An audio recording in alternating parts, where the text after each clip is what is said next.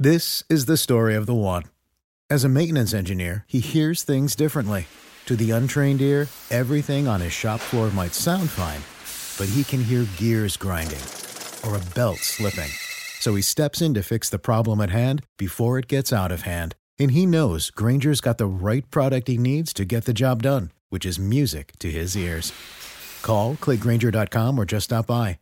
Grainger, for the ones who get it done.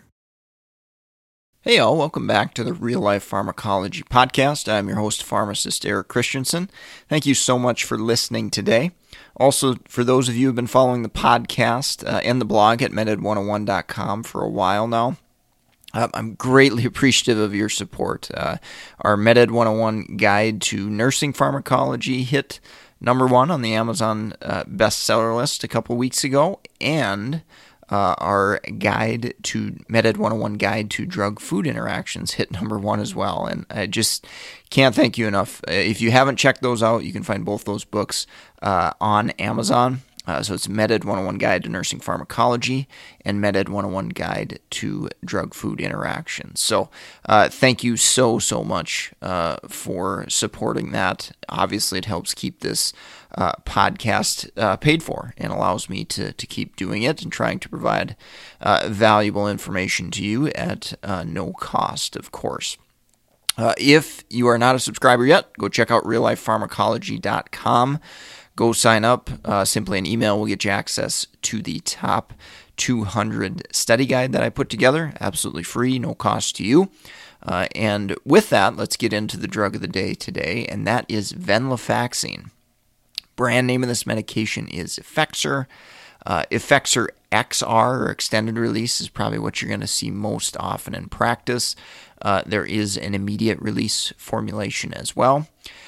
Class and mechanism, I guess, of this medication is it is an SNRI. So it inhibits the reuptake of serotonin and norepinephrine. Also, SNRI stands for serotonin norepinephrine reuptake inhibitor. So that's how it works, and essentially what this does in the body is increases serotonin in the brain and norepinephrine action as well. But there is a little bit of caveat to that that I do want to mention. There is some evidence to demonstrate that venlafaxine probably isn't as potent a norepinephrine reuptake inhibitor, probably doesn't have as much action there at lower dosages. So general dosing range, 37.5 to up to 375 milligrams a day. It's pretty rare that I see 375 per day. Usually most folks will stop around 225. But some of that evidence, as I was alluding to, mentions that when we use it at lower dosages less than 225 milligrams per day, we're going to get more activity or action similar to SSRIs. Okay, so we don't get as much of that norepinephrine effect as we do with a drug, let's say like duloxetine, which is also in the SNRI class. Okay, so that's an important thing to think about when it comes to some of the uses of this medication. So some of the common uses, depression, anxiety, OCD, PTSD, those are probably the most common that I see. However, there are some maybe more non-traditional psych indications that you might see it used for. So neuropathy, hot flashes for menopause, migraine prevention, these are situations where I have seen it utilized. And focusing a little bit more so on neuropathy, we generally believe that norepinephrine effect is required to have benefit in pain management. So what that means is we might need to titrate upward on that dosage to actually see some benefit in neuropathy. Now, in clinical practice, if we're using an SNRI for diabetic neuropathy, most clinicians are just going to use duloxetine instead of venlafaxine because we don't want to have to titrate up so high on the dose. So just kind of a little caveat there with dosing and the way the drug acts and works. With dosing, immediate release to extended release, I have been asked the question how to convert these before. And typically it's just going to be an equal conversion, milligrams per milligram with that type of transition. Now you're going to want to look at that patient clinically. Do we feel like we need to up the dose anyway, that type of thing. Then you might, juggle that around a little bit. But typically it's going to be a 1-to-1 ratio if we're converting from immediate release to extended release. In practice, I think I mentioned this before, you're going to see the extended release used more commonly. It's probably a little bit better tolerated on the gut and things like that. And then you don't obviously have to dose it as frequently either. So that's probably the bigger advantages there of the extended release product. All right, let's get into those adverse drug reactions. So GI upset, I mentioned, certainly can happen. Dry mouth has been associated with weight loss, which is probably one of the reasons why I don't see it very often in geriatric patients. Some might already suffer from weight loss and issues surrounding that.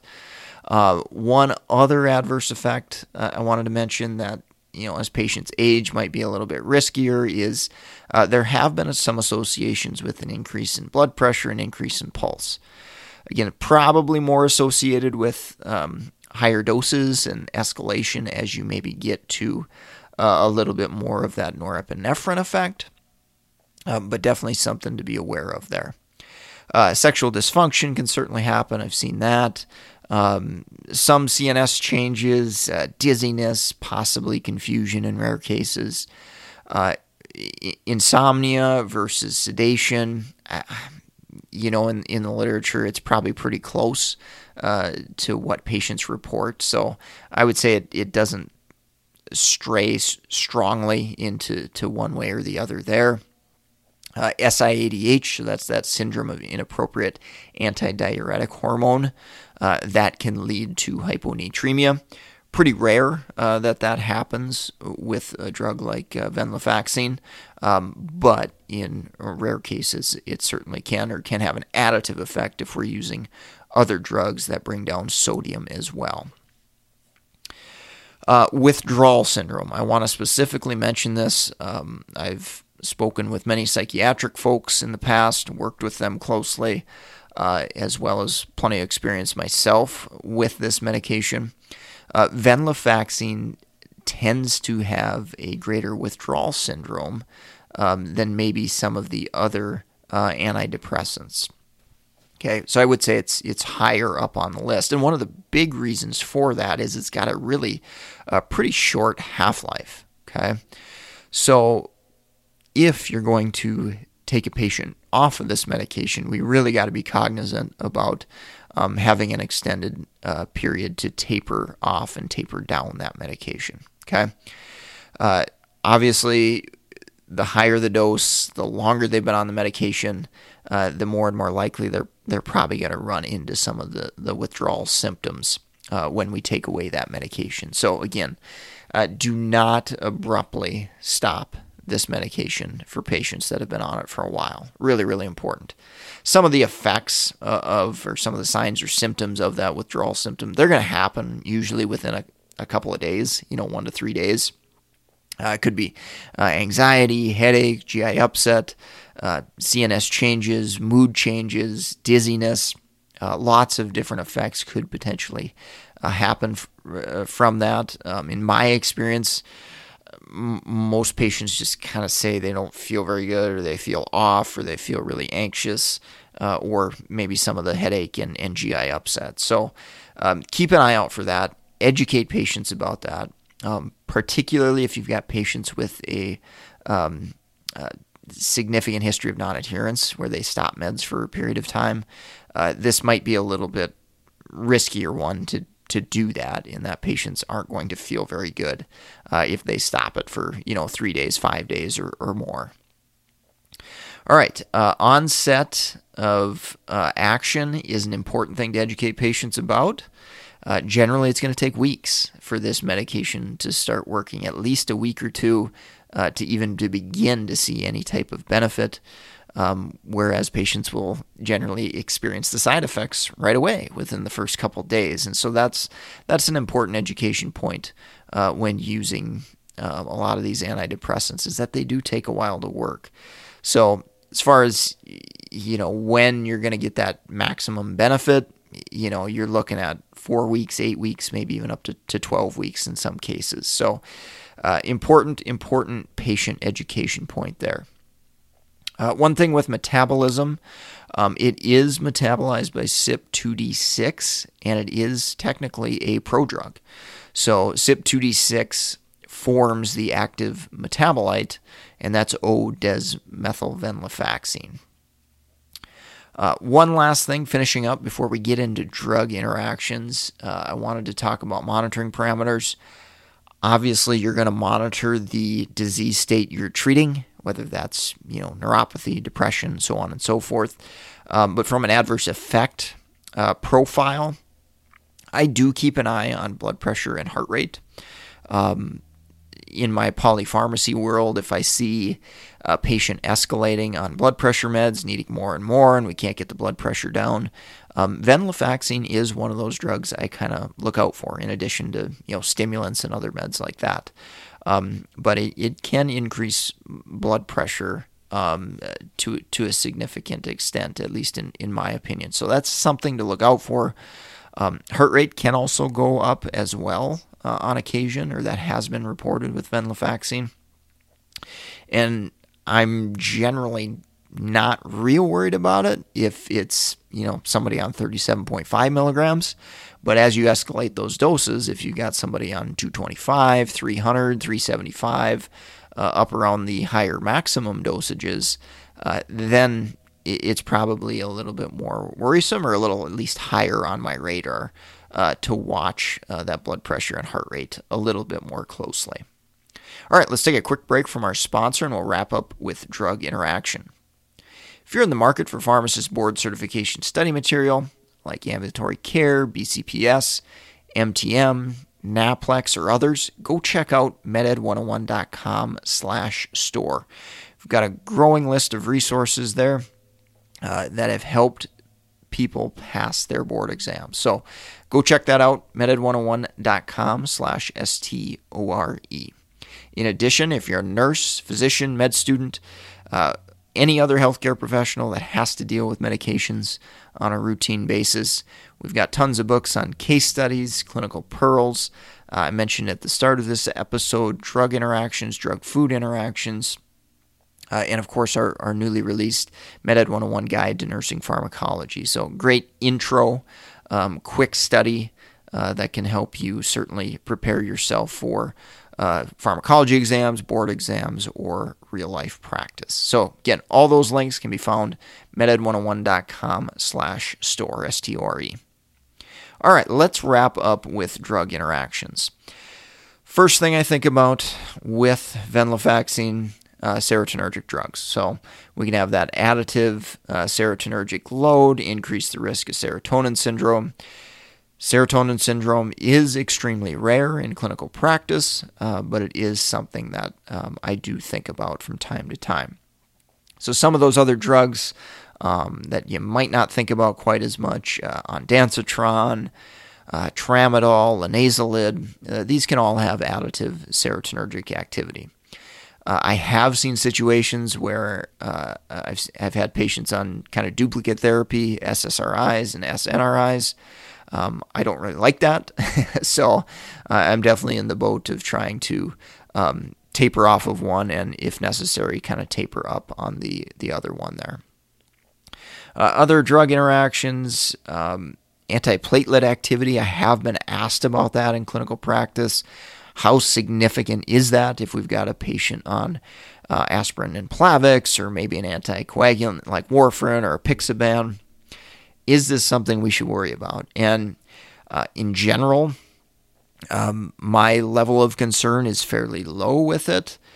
If somebody has bleeding or GI bleed or bleed risks, you're going to be more worried about the antiplatelet agent or the anticoagulant itself, typically, than you are going to be worried about a drug like venlafaxine.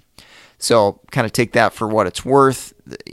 In theory, and there is some evidence to maybe support it, it has some mild additive antiplatelet activity, but in the grand scheme of things, in my opinion, it's pretty low on the radar there.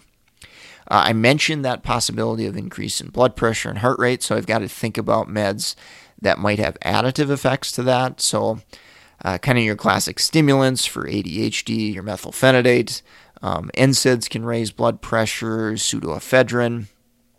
So those are drugs I kind of think about with additive type effects.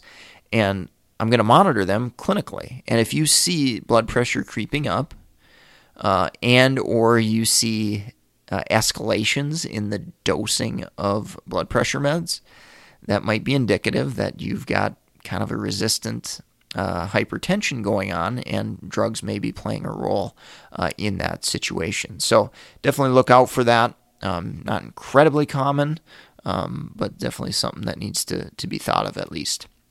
And then, of course, with the blood pressure, heart rate, we can oppose beneficial effects if we're trying to manage blood pressure by lowering blood pressure with antihypertensives, and venlafaxine is opposing that potential beneficial effects that could present an issue there as well. All right, well, that's going to wrap up the podcast for today. Thank you so much to those of you who have left a rating review on iTunes or wherever you're listening. If you haven't done that, if you enjoy the podcast, if you find it helpful, please take the time to do that. It helps us grow our audience, reach more people, and obviously helps educate more folks about pharmacology, which is ultimately my end goal and mission. If you want to reach out to me, mededucation101@gmail.com. Comments, questions, suggestions, definitely don't hesitate to reach out there. And then, of course, go support the sponsor, meded101.com/store. Your purchases there help support this podcast.